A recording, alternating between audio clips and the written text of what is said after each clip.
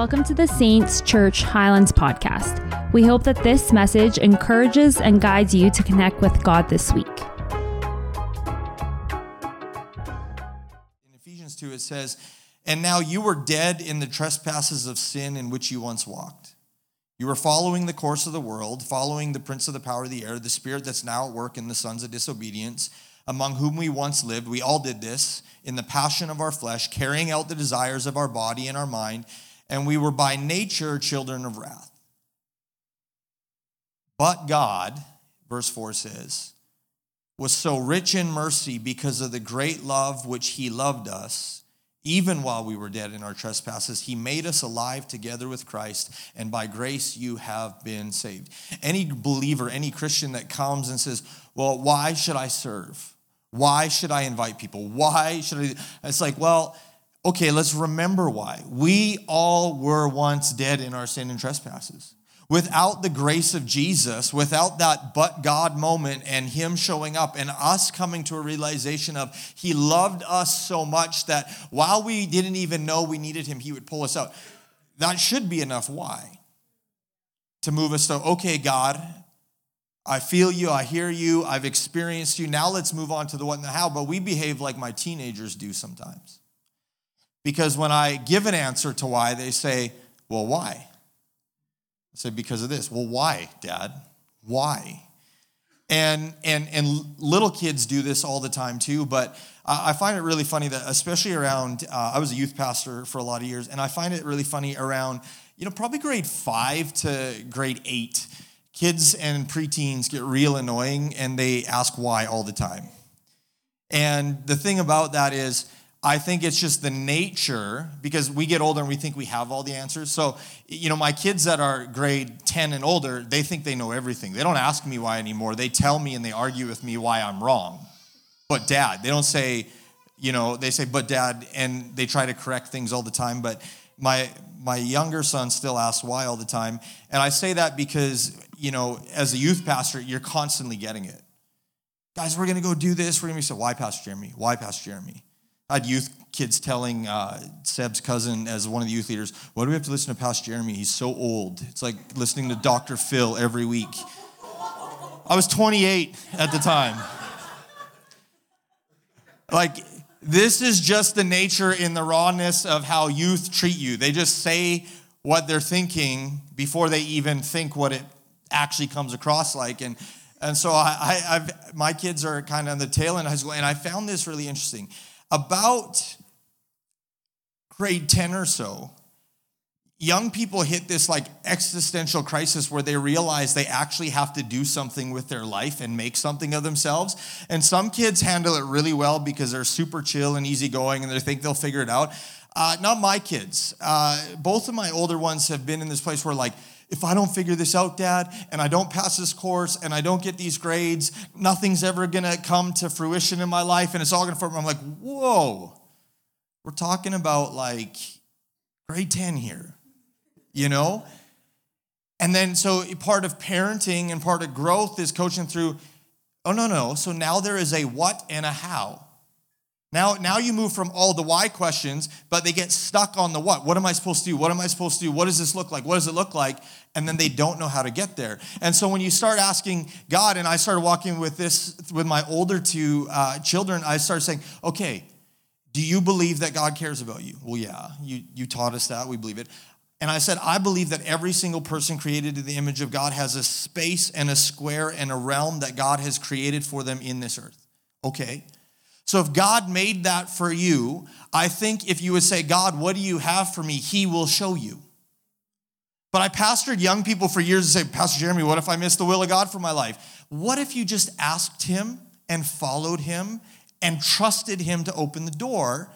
And then you start saying, okay, God, I got a glimpse of that. Now, how am I going to do it? Right? Because my kids can decide, okay, this is the what. This is what I want to be. This is where I want to go. But then they say, well, how am I going to get there? Good question, son. You're going to start focusing on your homework. You're actually going to do better on your tests because you want to do these things. And then when there's a what in front of you, the how becomes, okay, now I can take a step, one step at a time, and move into that. But I think in our faith as believers, we do the same thing. As we grow in our faith, as we pursue purpose and calling, we need to start asking about the what and the how aspects of our faith so we can keep moving, so we can keep walking, so we can keep following Jesus, because he's created a space and a place for you to walk in that is unique to you, but it's tied into the body and how we flourish together. And some believers, they do certain things, and they haven't even gotten past the why question. And I think if we have a lot more believers saying, God, what is for me, and how am I supposed to do it, and how am I supposed to respond, the church as a whole would be a whole lot further down the road. But we got to trust Jesus. And so tonight what I want to do is I want to challenge us because I have to challenge myself in this constantly in 3 areas of our faith that hopefully lead us into a greater strength and a deeper purpose. Because I think that's what we want. We don't want a faith that is merely experiential. And don't get me wrong, I love the presence of God. I love encountering him in worship. I love those moments. But if you leave that and then you think, I don't even know what to do with this after the rest of the week, we are missing out on a whole lot of purpose and meaning that God has for us, that he has for you. And I can't answer these questions for you in your Monday to Friday life, and you can't answer it for me. So what we have to start doing is coming to the Lord and saying, God, what and how, and what are these areas that you want me to grow in? And so tonight, very simply, what I want to do is I want to challenge us in 3 areas. Is that okay? Because I got to challenge myself in these same things. Challenge area number 1. I believe all of us, when we start following Jesus, we come to a place where we have to start answering the questions, what will we stand for, and how will we position ourselves? That's the first what and the how. What will we stand for, and how will we position ourselves?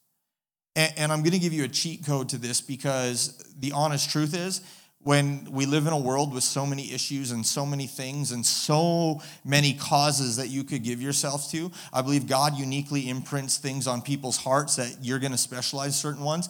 God's given us a blueprint in Scripture of what is important to his heart, and when we start seeing that, the causes will become clear.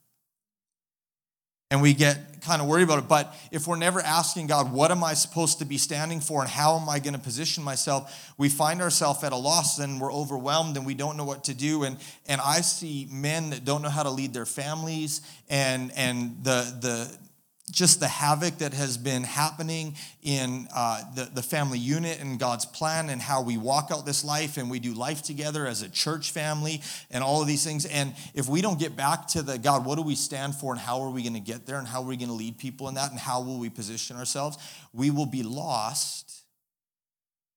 And nobody wants to follow someone who's lost. We're supposed to be a city on a hill. We're supposed to be a light. We're supposed to be a guiding force towards the things of God as the church. Not people come into church and they say, well, what should we stand for? What does God want for us? And we're wishy-washy on, I don't know, and maybe, and all this stuff. No, God's laid it out in Scripture. And in 2 Chronicles chapter 20, one of my favorite scriptures right now, probably in the last 2 years, we find a king named Jehoshaphat, and he comes to a place in his kingship where the whole kingdom is under attack. And people are like, is this the end of us? Where's God's plan in this? What's the purpose? All of this stuff. And it says this in 2 Chronicles 20, verse 3-7. It says, Jehoshaphat was afraid, and he set his face to seek the Lord. Now, here's the great thing. Here's a leader that was honest enough to admit that I'm afraid. Like, I don't know what's going on here. But here's a leader smart enough to say, the next step is I'm going to seek the Lord. I'm going to get in his presence. And so what he does, and sometimes churches don't like this. Sometimes the leaders stand up and they say, we're going to proclaim a fast. We're going to proclaim a thing that happens. Why? Because God is needing to speak to us, and we need the direction from him, not our own ideas. So when that happens, people now have a choice to respond to. And they say, what will they stand for, and what will they position themselves for? But good leaders realize they have to do that in their own lives too, and say, I answer to God. So the things I stand for, how I position myself, it's solely dependent on what God wants to speak into my life. And so he goes and he seeks the Lord, and he calls this fast. And this is what Jehoshaphat starts doing. I'm not going to read all these verses, but 4, 5, 6, and 7 says, like, he was praying to God, and he starts saying, God, didn't you do this? Didn't you say this, God? Lord, this is what your word says. This is what we're supposed to be doing. This is how we should position ourselves. And he starts doing this. And it strikes me very interestingly that in verse 13, we pick up the scripture. It says this. It says, meanwhile, everyone say meanwhile. All Judah stood before the Lord. And I love this part. I'm hammering this hard at Glory Hills right now. They stood before the Lord with their little ones, their wives, and their children. Families belong in church. And church is for spouses, kids, generations. And how we stand and how we position ourselves, it will be modeled from one generation to the next. And I, bug parents, I'm like, if you're never in worship or prayer, how will your kids ever understand that it's important to be in worship and pray and to walk with God? And I thank God we have amazing kids, leaders, and teachers, but that's not enough. Sending them to a Christian school is not enough. Parenting is the sole responsibility to stand and lead your families and walk before God. And how you position yourself in that stage of life as a parent is critical to how your kids will learn to walk with God and see how they should respond in difficult times. Like Jehoshaphat was in here. And so it says, meanwhile, the whole congregation, all of Judah, stood before the Lord with their little ones, their wives, and their children. And the Spirit of the Lord came upon Jehaziel, the son of Zechariah, the son of Benaiah, the son of Jeiel, the son of Mattaniah, a Levite of the sons of Asaph in the midst of the assembly. In other words, he was the son of a priest, a Levite, a worshiper. And he said this, listen, all Judah, inhabitants of Jerusalem, and King Jehoshaphat, thus says the Lord to you, do not be afraid and do not be dismayed at this great horde, for the battle is not yours, but God's. Tomorrow go down against them. Behold, they will come up by the ascent of Ziz, and you will find them at the end of the valley, east of the wilderness of Jeruel, and you will not need to fight in this battle. I wish that God said that to me all the time. I wish every time that I went before the Lord with a struggle or a battle or a situation, Lord, just give me that word. You will not need to fight this battle. And sometimes God's like, nope, get ready to fight. But then he said this, stand firm, hold your position, and see the salvation of the Lord on your behalf in Judah and Jerusalem, and do not be afraid, do not be dismayed. Tomorrow go out against them, and the Lord will be with you. And when we ask the question, God, what am I supposed to stand for? How am I supposed to position myself? I think the key is in this. Whether the Lord fights the battle on your behalf, whether you have to partner with God and walk through some stuff and fight the battle with him, our responsibility is to get into the presence of God, to stand firm. And if we don't know what we're standing for or against, we can't stand firm.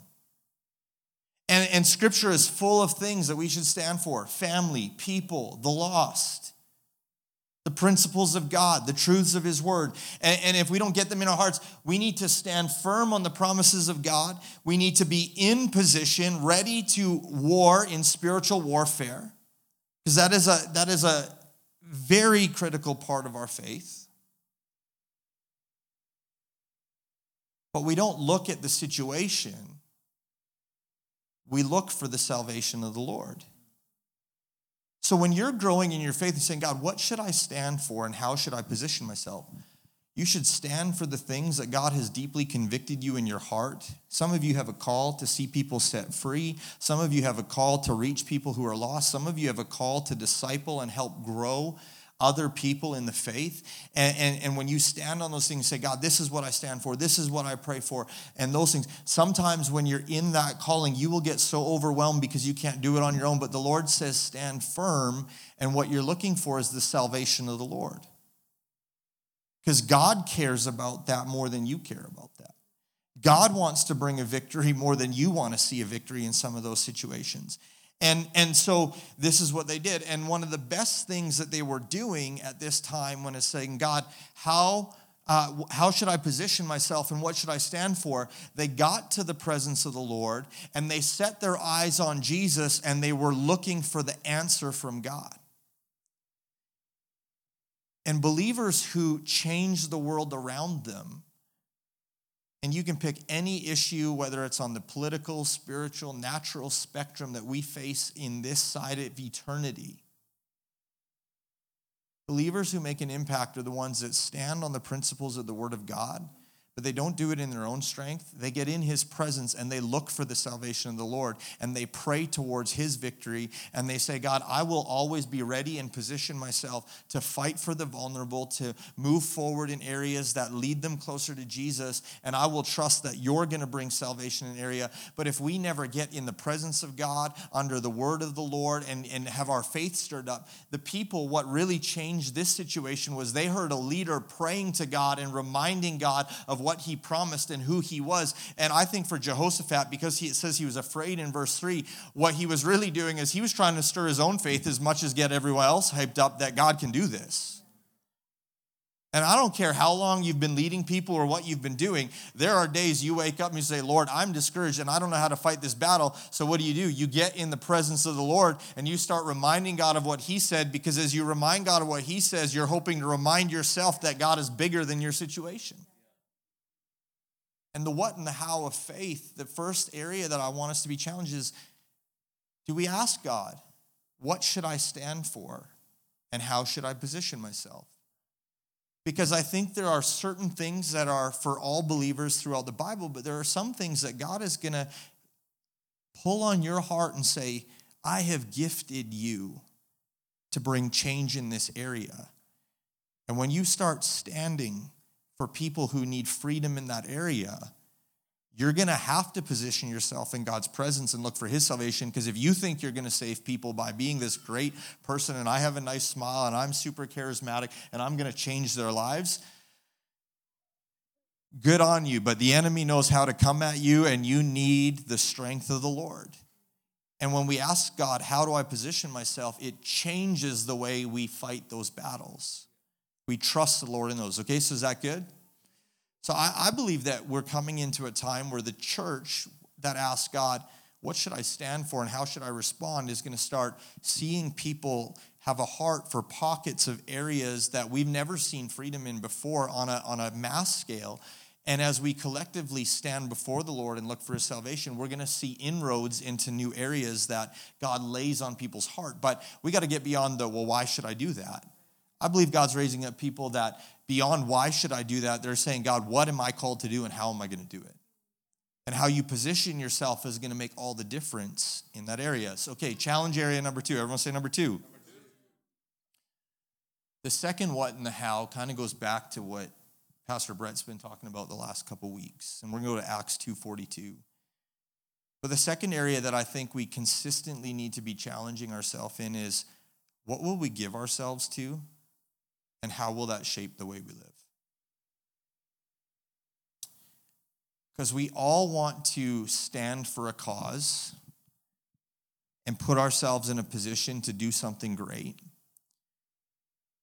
But I actually believe there's a humility and there is a laying down of our lives as we come to Jesus that says, God, I need to ask you, what am I willing to give myself to? And how am I going to let it change my everyday living?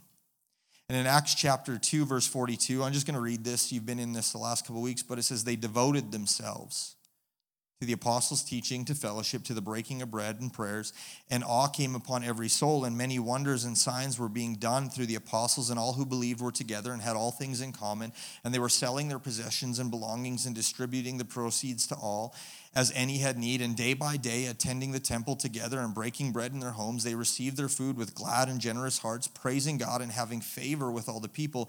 And the Lord added to their number day by day those who were being saved. So after Peter gets up in Acts chapter 2 and he preaches literally the first sermon of the church, and he tells people the gospel, which is really simple: repent, be baptized, be filled with the Holy Spirit. I mean, that's the gospel in a nutshell. And it says, oh, but they continued and they devoted themselves. They said, I'm going to give myself to this. And I don't know about you, but I'm constantly reminded by the Lord, when I gave my life to him, there's times where I want to do what I want to do. And God says, no, you committed to me. You surrendered to me. And I got to be like, oh yeah, Lord, what will I give myself to, and how is that going to change my life? Because I think we have a lot of people picking and choosing, but to follow Jesus is to say, like Paul said, I die daily. And I'll just be honest with you. Sometimes I die daily. Some days it's killing me. And Jesus is just letting the natural things of life take some edges off me and work some things in me. And I have no choice but to surrender to him. But when was the last time that you sat honestly before God and let the Holy Spirit speak into your life and said, God, what should I be giving myself to right now that I haven't been? And how is that going to change my daily living? Because I tell you one thing, when you start giving yourself to the Word of God, things are going to start popping up in your life that the Lord is going to start challenging you on. When you start giving yourself to prayer, things change, and it's usually not God. It's us. When we start giving ourselves to people, it costs us. And when we start saying, God, am I really willing to give myself for other people? My time, open my home, open my heart. I so appreciated what Kevin preached on a number of weeks back on hospitality. Because when we honestly ask the Holy Spirit to reveal in us, what can I be giving myself to, and how should that change my daily living, I guarantee you God will start showing you something, and it won't be easy at first. I mean, one time when I was a young adult, I was a youth pastor, and I got to go to young adults every Monday night, and God bless our pastor at the time, but he just wanted to soak for hours. Same song for like 45 minutes. You were there, Brett, right? You remember that. I was like, Lord, can't this just end? I want to go home and watch Prison Break. And I'm old, and we didn't have DVRs, and I couldn't rewind or skip things. I'm trying to record this thing on like a DVD burner or something like that, and VHS. And Brett and I would ask his dad to record something for us so we could watch it when we got home. And, it's just like all of these things. And I remember a season where the Lord said, if you're going to give yourself wholly to this and lead people and minister, he says, I want you to give up your show. I'm like, but God, it's not wrong. It's not wrong. It's not sinful, but it's distracting you from the deeper purpose I have for you right now. And there will be seasons in life that God doesn't ask you to give up bad things. He'll ask you to give up good things that are keeping you from the calling he actually has for you. But I didn't call all my friends and say, hey, you all need to stop watching this because it can become a distraction in your life. That was God's word to me. There have been seasons in life where God's just like, give up this for a season and take that time and focus on me. Why? Because God's saying, I want your attention on what I'm calling you to more than the distraction than that thing is right now. God bless calling people to do something and give something up in Lent. And all the guys are like, I'm going to give up sports for Lent. And then March Madness happens right before Easter. It's a tough season to not watch sports or do those things. But I believe that God at times will ask you to do things and say, will you surrender what you love to show that you love me and you're willing to go and do whatever I call you to? Because believers who ask the what and the how, they actually realize it changes their daily living. So what I spent money on before, I might not spend money on anymore. How I use my time might be different than how I did it before. Whenever I say, God, I want to give myself to you, we have to start saying, okay, well, how is this going to change my life, and how am I going to walk this out? I love Acts 2:42 in the New King James, where it says this. It says, and they continued steadfastly. Like devoted is a great word because devote means, if you look up the word devote, it means to give all or a large part of yourself to something. And that's what the believers did. They went all in on Jesus, and it says they continued steadfastly and saying, God, if you want it, you can have it. And that turned into attendance at church. It turned into prayer. It turned into generosity. It turned into community, all of those things. But don't believe that it never cost them. It challenged them to say, God, if I honestly ask you, what do you want me to give myself to? They were beginning to ask after, well, how is this going to work? Because it's going to change the way I live, I interact, and the way I do my life. But I think when we do it we come into that life that Jesus says we could have, that we can't actually manufacture on our own. It's a full life. It's an abundant life. It's that Zoe. It's a God life. It's something that only he could create for us. And as Christians and as believers, we should find so much fulfillment in doing the things that God's asked us to. And it doesn't mean we never have to sacrifice or give things up, but it means that the flourishing and the fulfillment that comes is so much better than what we're trying to chase and hold on to. But it's not always easy. And so when we are challenged in our faith, we have to ask ourselves the question, God, show me the what and show me the how, because we need to surrender. So challenge area number 1, what do I stand for and how do I position myself? I think we need to ask God that more often than not. Challenge area number 2, I think we need to be asking God a little more often, God, what should I be giving myself to and how is this going to impact and change my life? I mean, these are dangerous prayers and challenges because he will show you. But challenge area number 3, and I think one of the most important things we can do as we walk with God is we ask this question, what do I have to offer and how will I use it? Because just as the what should I give myself to and how will it change my life, when we start saying, God, what do I have to offer and how will I use it? That goes to a whole nother level of surrender. Because people are like, oh man, I know. God just wants my gifts, my talents, my abilities, my good looks, and I'm willing to use all of those for Jesus. And then he says, okay, now use your car to drive that person to their appointment and open your home to invite people in and use your food to feed people who you know you need to be ministering to and open up your wallet and start giving me your bank account. And it's like, whoa, where are we going here? Well, I was going to talk about Ananias and Sapphira tonight too, but we're gonna pause here. Because when we say, God, what do I have to offer and how should I use it? The reality is there are certain things that God asks for in our relationship with him and, giving and surrender and all those things. It's, God doesn't just want your money. I'll just tell you that. He wants all of you. So he wants your time, he wants your money, he wants your heart, he wants your family, he wants all of it. And there will be times that you are asked to make sacrifices in those areas to do the things that God calls you to do. And it's not to be a martyr in those things, but it's to honestly be ready and willing to hear the Holy Spirit say, God, what are you asking of me in this season? And am I willing to be obedient and to do it?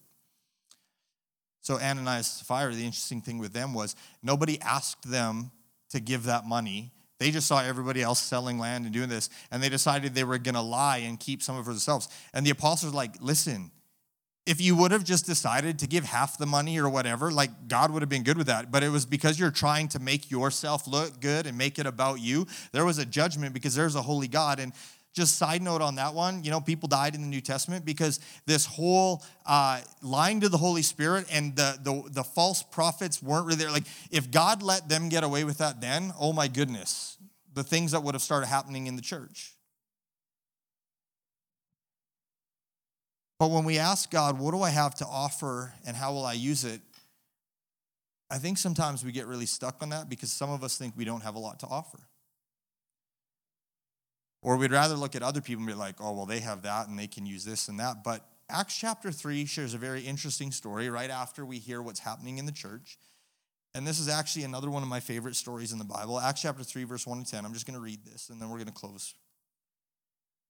Well, we're going to close after I say about 5 things afterwards. I'm not going to lie in the pulpit tonight. Now, Peter and John were going to the temple at the hour of prayer, the 9th hour. And a man lame from birth was being carried, whom they laid it daily at the gate of the temple, is called Beautiful Gate, to ask for alms of those entering the temple. And seeing Peter and John about to go in the temple, he asked to receive alms, so like he was begging for money. And Peter directed his gaze at him, as did John, and said, look at us. As he has fixed his attention on them, expecting to receive something from them. But Peter said, I have no silver and gold, but what I do have I give to you. In the name of Jesus Christ of Nazareth, rise up and walk. And he took him by the right hand and raised him up. And immediately his feet and his ankles were made strong.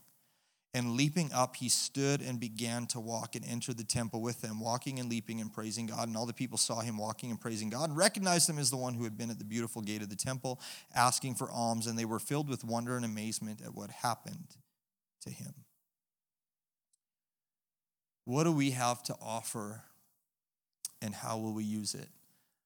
I think some of us get so stuck on what we don't have,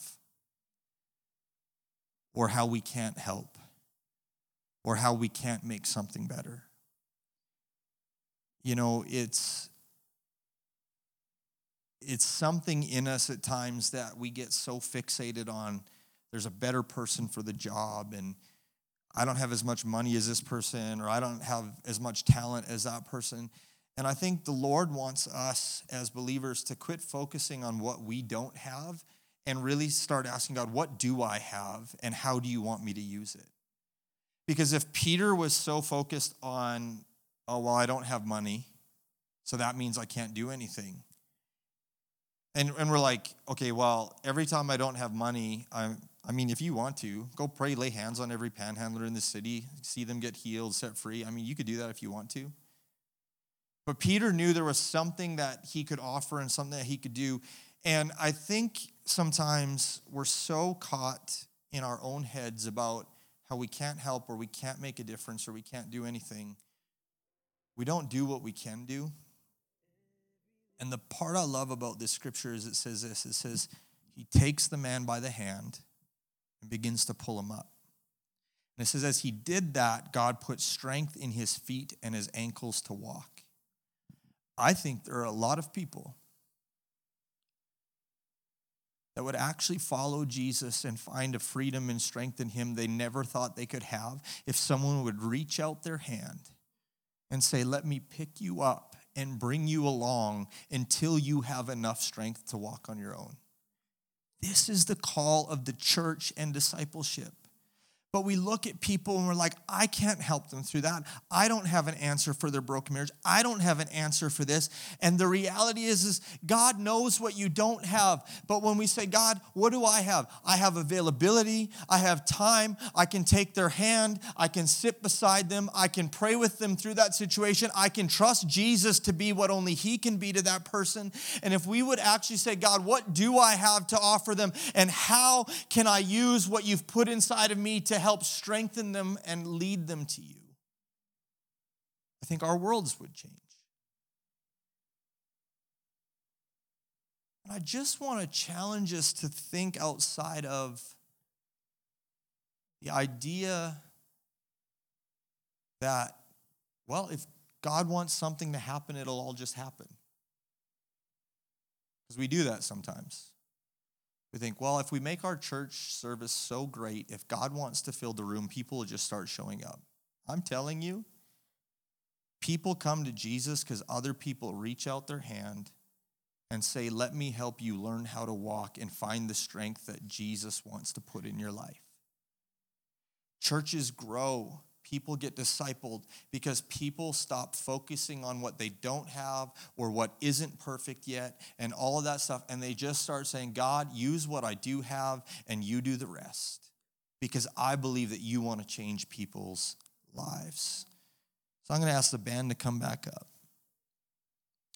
And I just want to pray over us as we close tonight and challenge you in these areas. We're in a unique season here at Highlands where it's still fresh. There's an energy that says, I have to take ownership. I have to get involved. I get to be involved in these things. When churches hit a certain size, people are like, Pastor Jeremy, when are you going to plan another group for us? I'm like, the minute you tell me you have a heart to do something and you're going to lead a group. It changes because we get comfortable. And in a room this size, we start to see, I got to reach out. I got to help someone. But can I tell you that if we actually started asking the Lord over and over again, Lord, show me what you're calling me to and show me how I need to do it, that process should never end in our faith. I believe people who've been in church 30, 40, 50 years should be just as big of a bringer and inviter of people to church and making disciples as someone who's so excited in their faith in the first year of salvation or getting to know Jesus. But somewhere along the way, we stop asking God about what and how, and we start saying, well, if I can, if I feel like it, I'll show up if I want to. But I believe that God wants to use us to change and influence people around us. But it's going to take a whole new level of surrender. My least favorite word, but it never goes away. And when we come back to the place of saying, Jesus, okay, I'll surrender tomorrow, I'll surrender next week, I'll surrender next year, I'll surrender when my kids are in elementary, I'll surrender when my kids are in high school, I'll surrender when they're young adults, I'll serve you and surrender, and I'll keep saying, God, what's next? How do I do it? What are you calling me to? How do I show up? What should I stand for? How do I position myself? Where should I give my time and my effort and my energy to? And how do I need to adjust my life to do what you've called me to do? And when we're constantly in that question of saying, God, show me the what, show me the how, you won't miss the purpose and plan of God for your life. And I believe so many more will find the purpose and plan of God for their life. So as we stand tonight, I just want to ask one question. Because for many of us, we can be challenged with these thoughts, but I do want to ask this. Maybe you're here tonight, and maybe you are still trying to figure out the why. You're trying to figure out the why of, well, why would God even care? Why would God love me? Why would God even want me? Why would he value me or have a purpose for my life? Well, I think I can help you with that. If you haven't figured out your why yet, you need to hear that God didn't send his son into the world to condemn it, but to save it through his son, Jesus. God loved you so much. He loved me so much. He looked down from heaven and he said, oh, if I could do anything to have relationship with each man, woman, and child who was created in my image, who I breathed the breath of life into them, if I could have a relationship with them, if there was any way possible, God says, I would do it. And so while we were still dead in our sin and trespass, while we were still far from God, and we didn't even know how badly we were messing things up and how horribly some of our decisions would lead us down the road, God says, I, in my love and grace and mercy, I'm going to send my son. And he's going to take your place. And he says, all you have to do is receive this free gift of salvation and surrender your heart to me. And sometimes we just wrestle and we still want to know, God, why? And I think it's easy for us to look at other people and be like, I could see how God loves them, but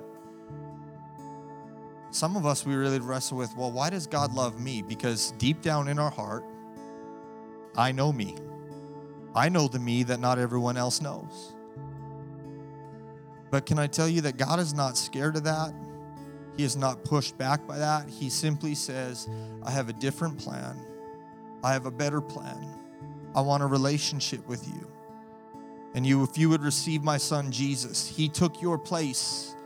So all the things that you know that you've done and you've messed up and you feel shame and guilt about, my son paid the price for that.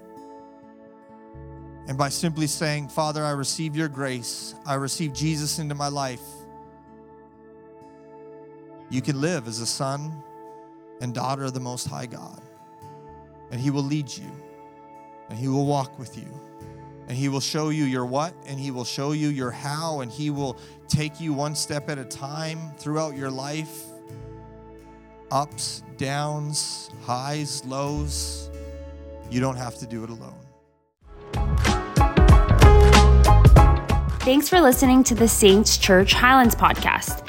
If you are looking to get connected, head to saintschurch.ca. And if you are in the Edmonton area, join us for a service next Sunday at 6:30 p.m. We hope to see you there.